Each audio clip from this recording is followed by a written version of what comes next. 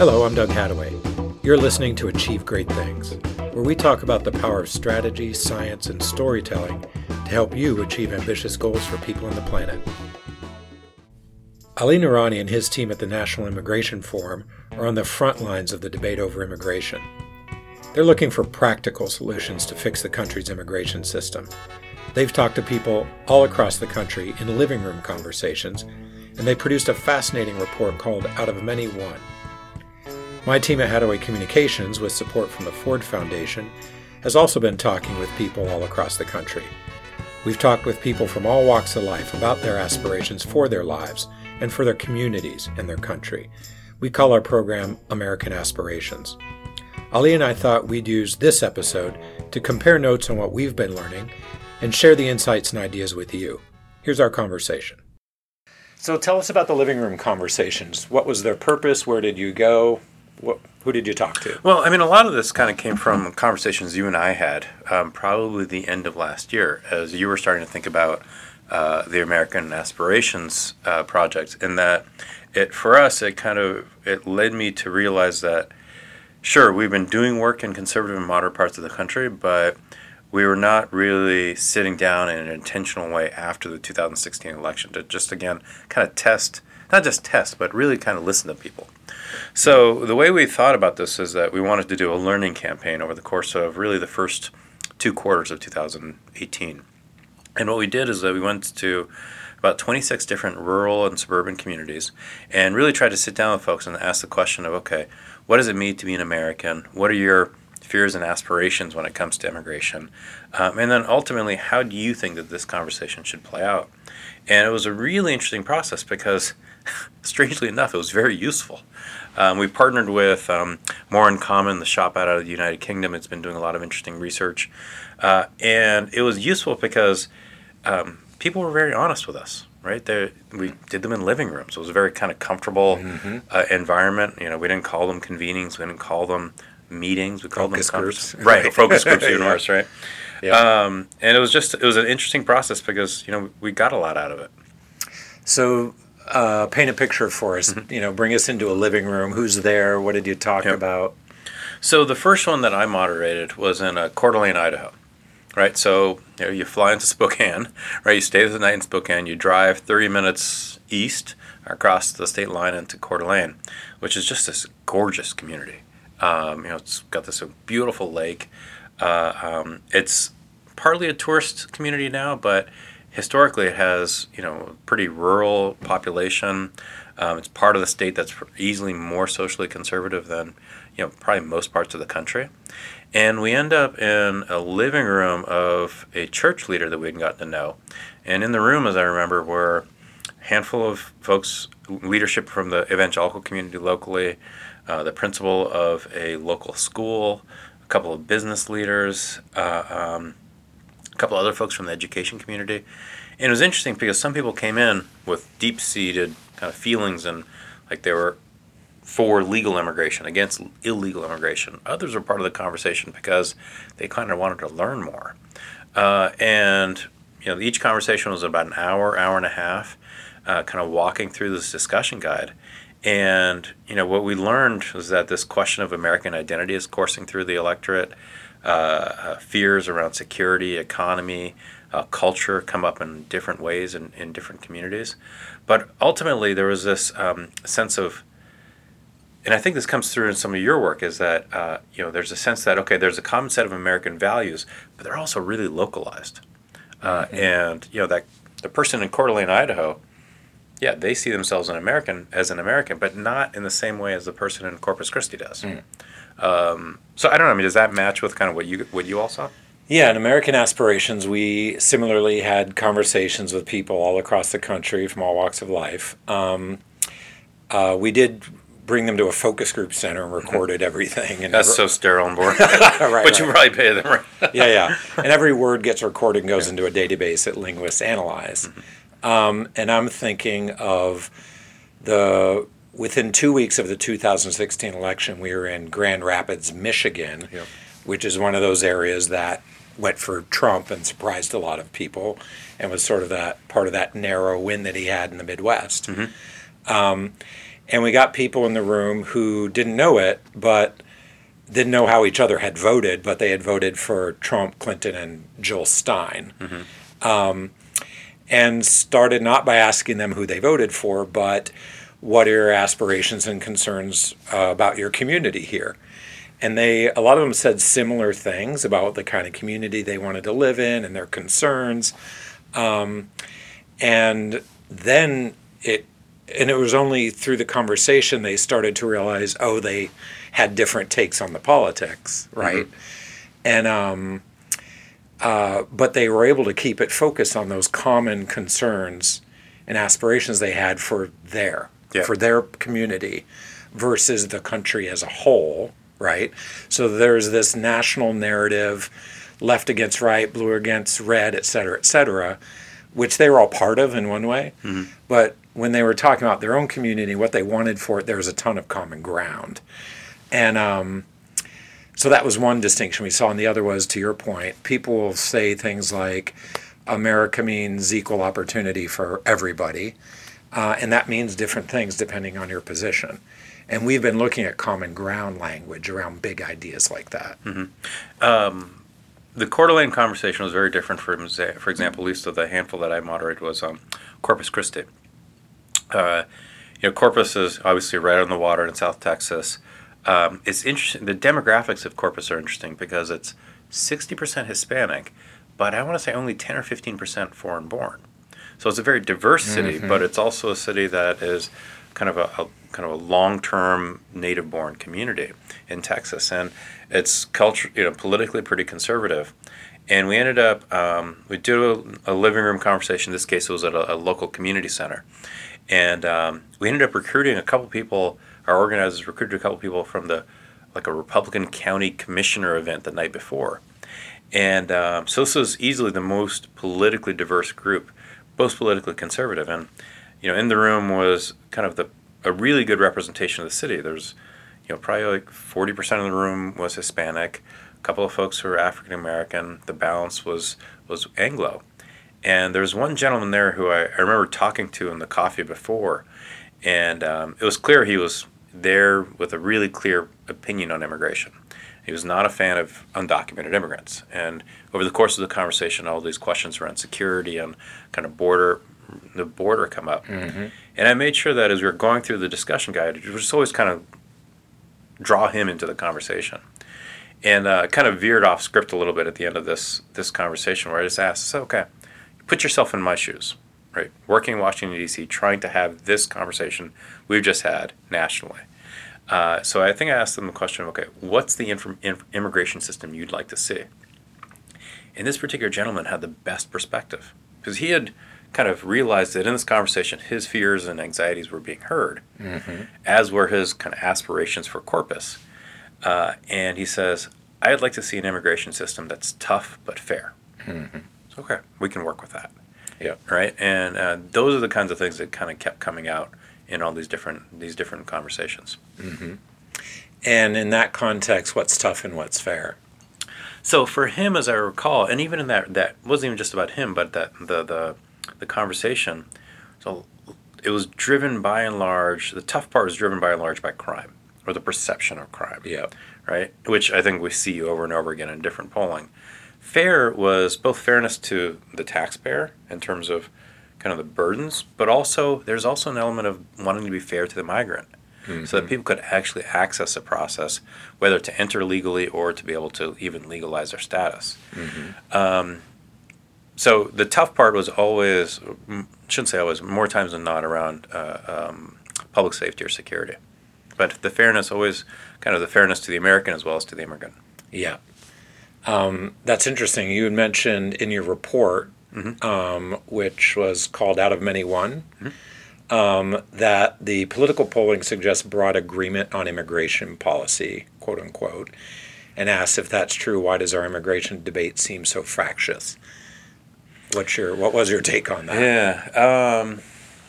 I think oftentimes when we write these reports and we kind of look at the polling, we look at it from a national perspective, right? So nationally, we see a consensus, right? When you see kind of take the full block of voters and say, 60% of Republicans want the DREAM Act, or whatever the number is today, right?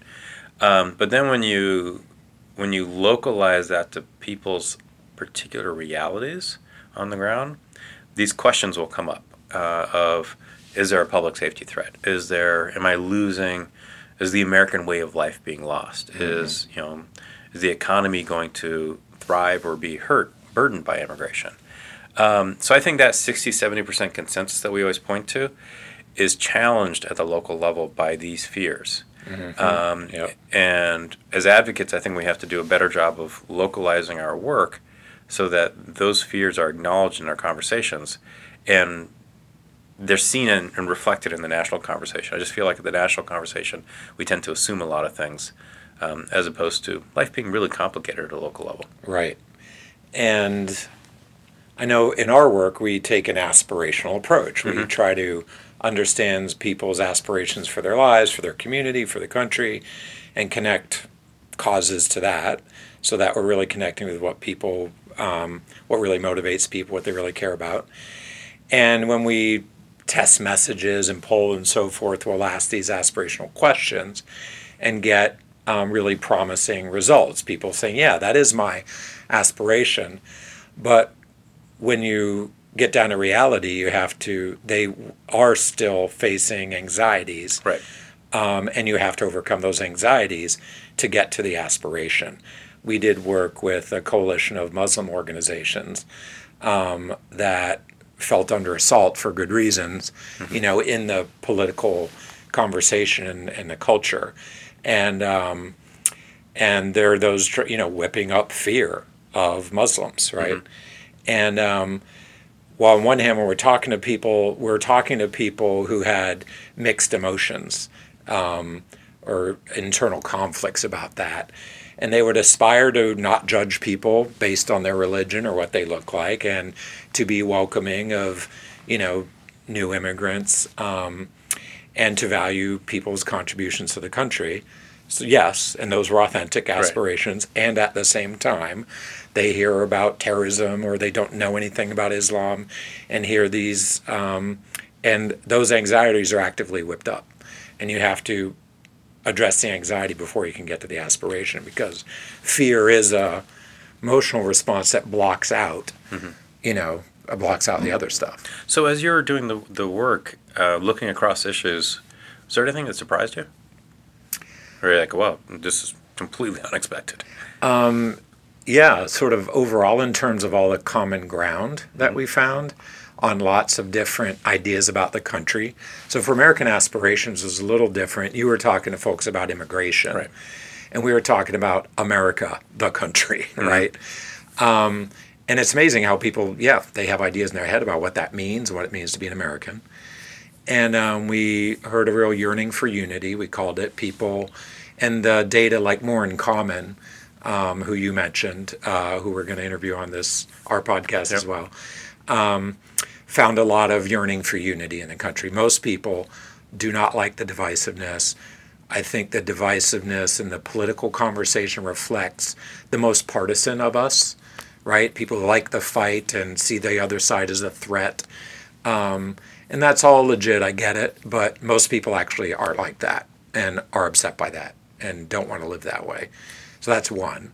And I think the opportunity is for leaders of organizations and political parties, whatever, who actually genuinely can unify people.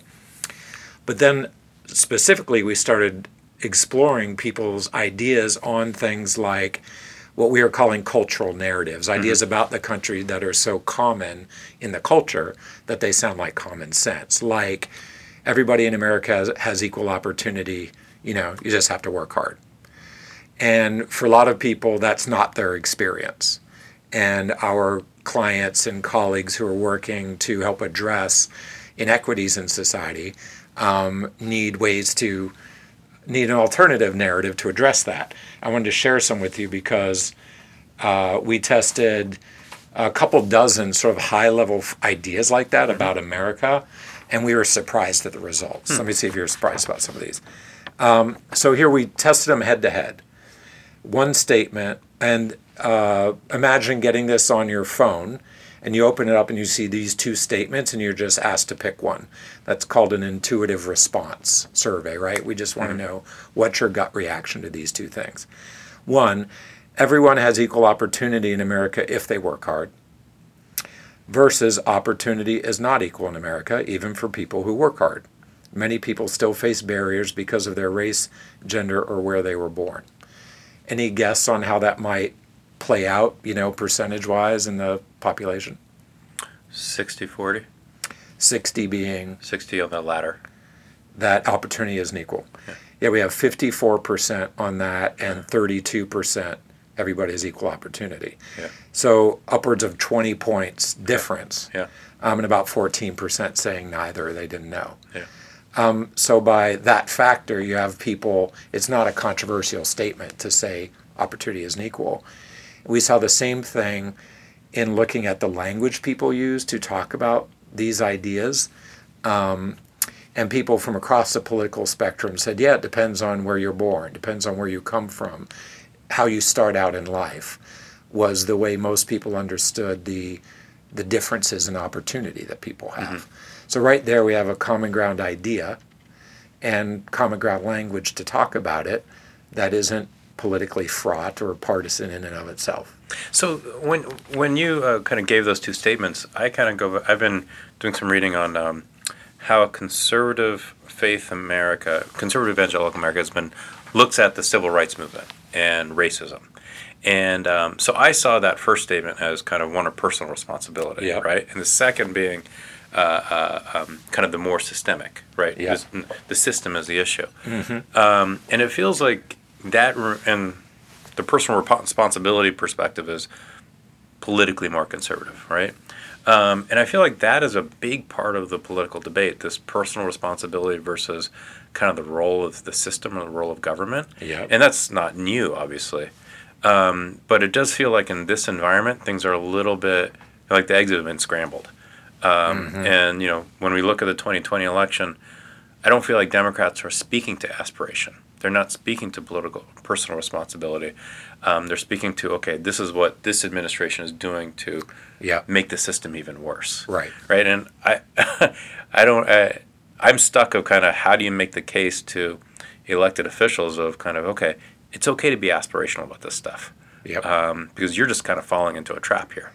Yeah, I agree in terms of the politics, or any leader who's looking to lead people forward is to show that vision of the positive vision of the future, not just focus on the mistakes of your opponent.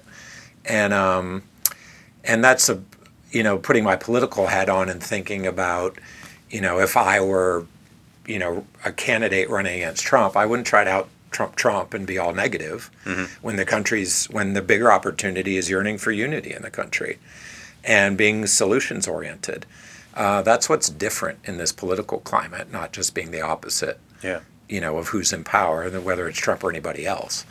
And on that note of individual responsibility, we have found in this work with American Aspirations, sure, people aspire to stand on their own 2 feet and believe in individual responsibility. That is an aspiration, and 8 out of 10 Americans say, I want to live in a country where people take responsibility for themselves.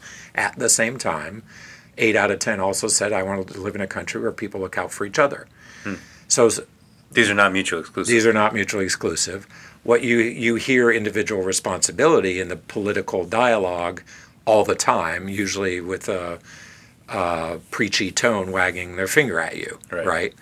And you hear very little about social responsibility. And we found that in our conversations with people about these big ideas. Everybody in our focus groups could right off the top of their head talk about individual responsibility. They hear it all the time. And then when we asked about social responsibility, it was crickets. And the difference there is what is common in the culture. What are people hearing particularly in the political conversation? But I'm going to try another one out on you, another message we tested in this category. Kind of like there's the individual part of things and there's the system. And I think our political culture and dialogue is sort of hyper-individualistic. Right.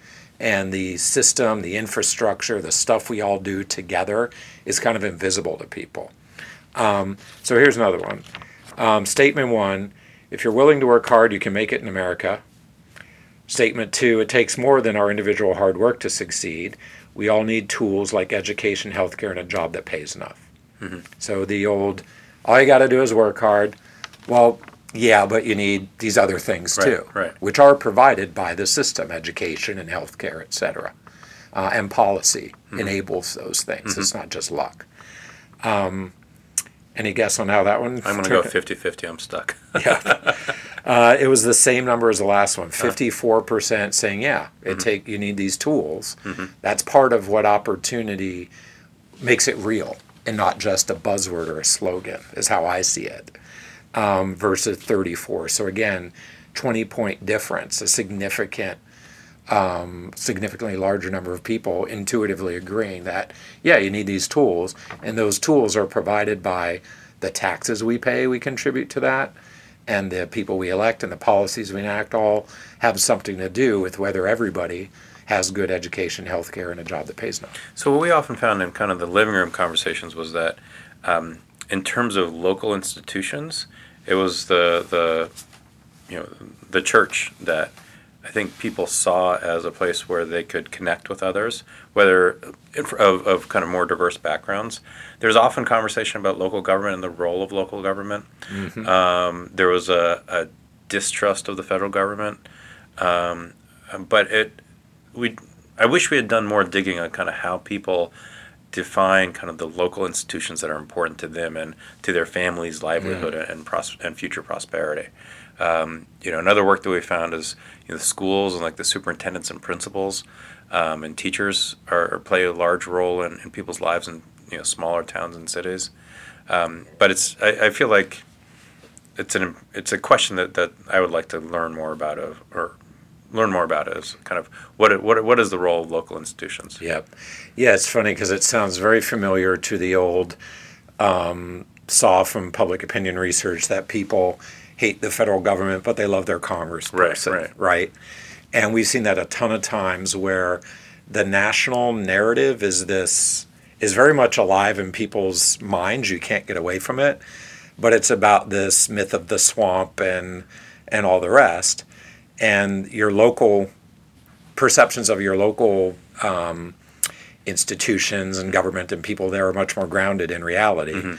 And there's a big dichotomy there. Right. And people are usually satisfied with the public servants they know, and the rest, are all going to hell in a handbasket. It's like why they believe their local television news anchor.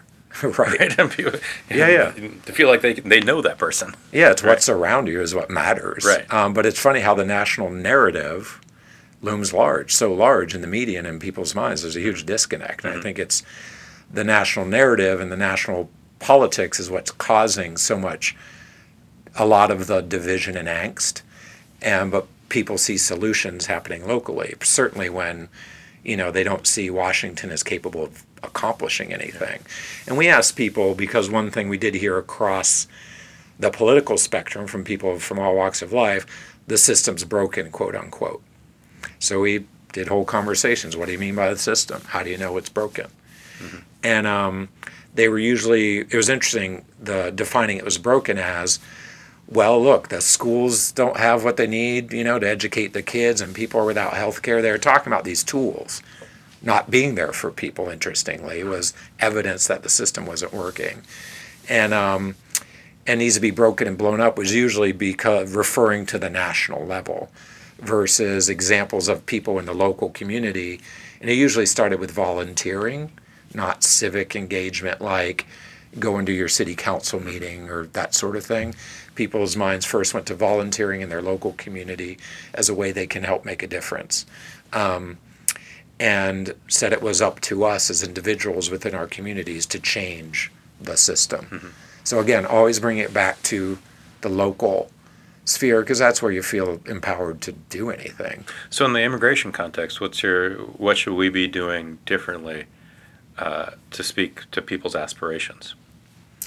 Interesting, because you guys are really great at that. Why not? Thank you. Because, from my perspective as somebody who's not an expert on the topic, but knowing that immigrants to this country are hardworking people, who contributed a lot to make this country work, and that most Americans, certainly that I've heard from in the vast amount of research we've done for American Aspirations and other projects, respect that. Respect people who are trying to make a better life for their family and are willing to work hard to do it, and to treat other people with respect and to see dignity in other people.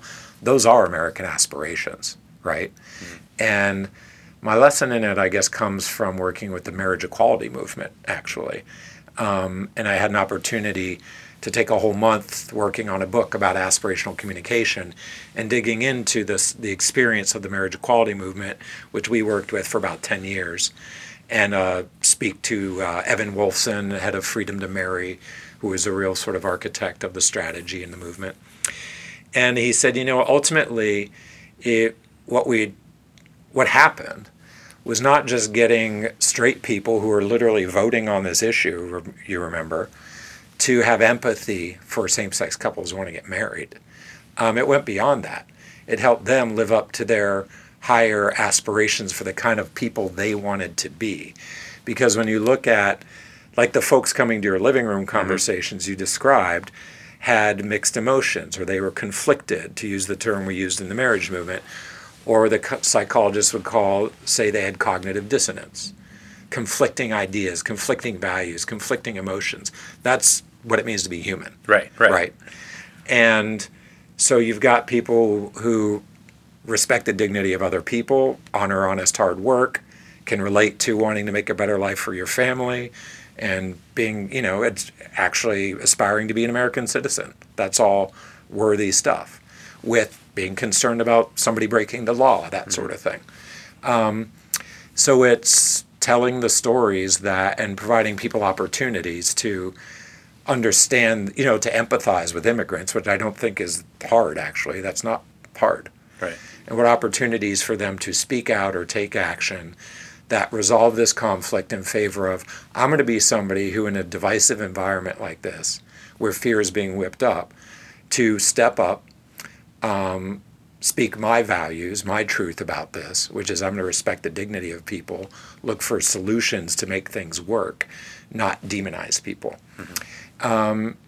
And they did a whole line of work in the marriage movement, helping people resolve that internal conflict, and advertising and conversations with people that they called the journey, how to help people on that journey. Similar, I think, to what your program with white evangelical women. Mm-hmm. And they have a Bible study, and they use that to talk about immigration and work it through themselves, right? Right. That's similar to through but it's through their cultural framework. It's not us saying this is what we think you should believe. Exactly. Right. They say we believe these things. Right. This is how we think it is to be Christ-like, right. And that is to be welcoming, right? Mm-hmm. And lean into love first before judgment, things like that. And then they apply it to your issue. And what the social science says, that's called elaboration, meaning thinking about it, which results in durable attitude change. Meaning the people who have that conversation and resolve on their own terms that they're going to, stand up for fairness here, they're not going to be talked out of that. They're not going to be influenced by the next, tweet that's supposed to get, rile up their fears, or the next hot button political ad that's supposed to make them angry.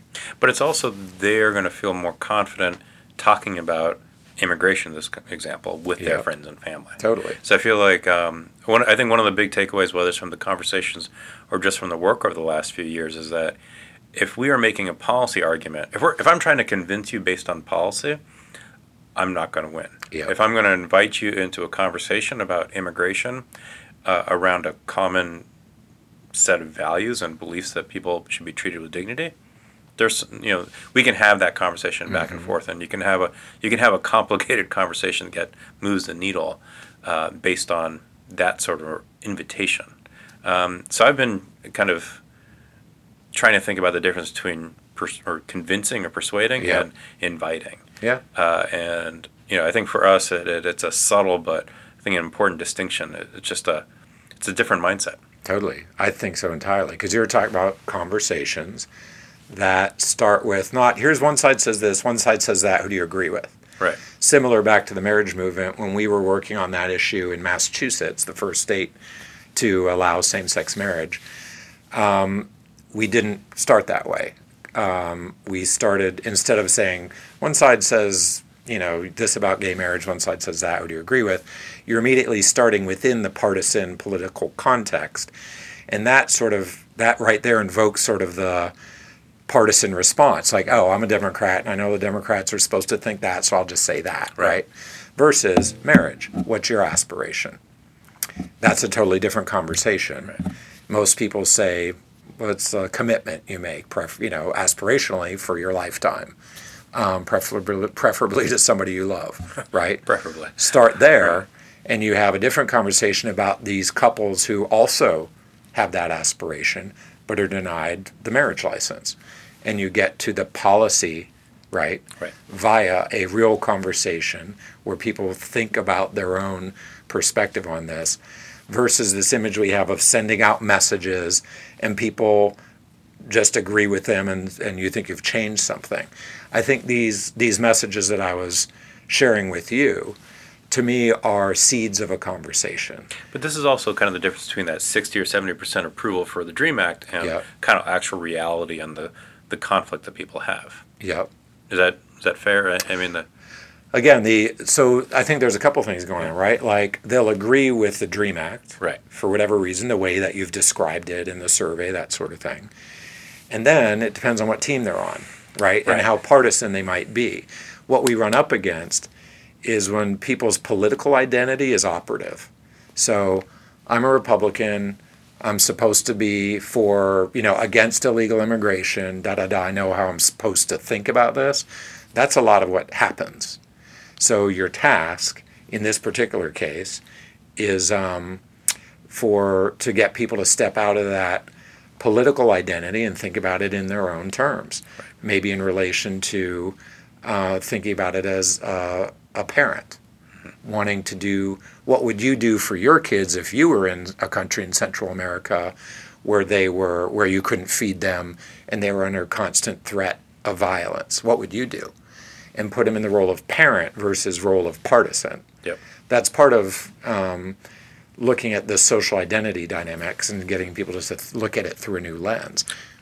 So the way I've been thinking about this is that we want people in some of our work, we'd like people to think about immigration as a person of faith, not a person of politics, and kind of gets them out of the box that is, Republican versus Democrat. Yeah, totally. So then what I struggle with is, okay, we've done these conversations, we've learned a lot over the last 5-6 years, and I hate this term, but how do you scale it? All right? I gotta hate that term. Yep. Because it just feels like, there are very few people or institutions that have wide influence anymore.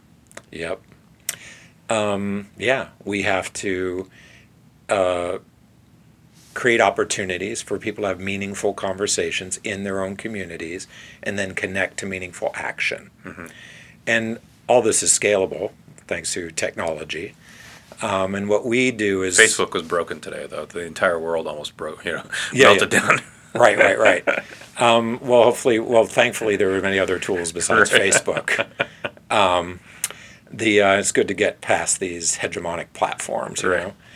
But back to, I think, the example of your welcoming program, I think it's called, where you have members of a community, in this case, evangelical women, organizing conversations and equipping people to have their own Bible study conversations about this topic. There's no limits to how you could scale that, right? Right. And that, as you know, is about targeting your resources. So that's a very targeted effort. We are thinking about a similar undertaking called Recipe for Unity, which was a program of Unidos US, which is the largest Latino civil rights organization in the country. And they did a pilot program with half a dozen cities, I think, and brought people together, very much like your living room conversations, except it was around food and dinner. And the conversation was a bit broader about the community and people's shared hopes and concerns about the community. And they had really great results from that. Literally, people just seeing others from different political and cultural backgrounds literally sitting down at the same table. That's like news in America today, right? Sad to say. So that in and of itself is a breakthrough. And so we've been playing out ideas of how to scale that. And they've created a cool experience that people can have. And we were thinking about ways to do visible ones like that, like get a bunch of well-known people from different backgrounds to do it, that people can see happening and be inspired by, to inspire somebody to show them, right, what's possible. And from there to have a simple sort of toolkit people could use to organize that sort of thing in their own community.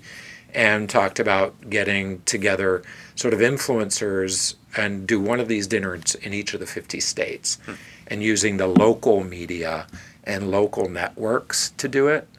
And that's a lot, of course, but it comes down to like 50 dinners. Right. But it's a simple organizing thing. But then telling the stories out of that so they don't happen in isolation. So those are the tools we're using to think about scaling things like this. And, they can really take off. I think what we're talking about is a difference between some piece of content going viral, quote unquote, that is then forgotten the next day for the next cat video or whatever it is that goes viral, versus meaningful conversation and meaningful engagement with people. That's where we have to focus our time and resources. Yeah. And we find, like, in the context of the immigration debate, doing those conversations in parts of the country that are really struggling with this issue is where you start to get the politician to understand, okay, there's something going on here. Otherwise, we can do a lot of these things in San Francisco, but the politicians in San Francisco, they're not the ones we're trying to move. Right, absolutely. Yeah. Well, that was a lot. Yeah, so I got one more question for you. Yeah. So since, I know this is a hybrid episode here, but my last question for every guest is to finish this sentence. Only in America, ... Only in America. Only in America can you really get people together who really have very different life experiences, whether it's within this country or other countries, to sit at a table and feel like they are part of something out of many one, to your point. I've been to upwards of 50 countries, and yeah, you do see that. But I think it is unique to this country that we have this aspiration, this ideal, that we can and should be doing that. And that makes me, part of what makes me happy and proud to be an American when we do that and do that well.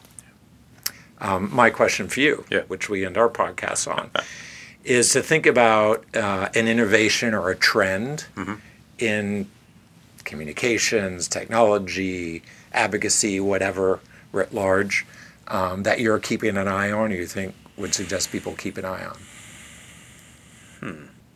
I think, and I was a skeptic of this for a long time, I think how people are using video is really interesting.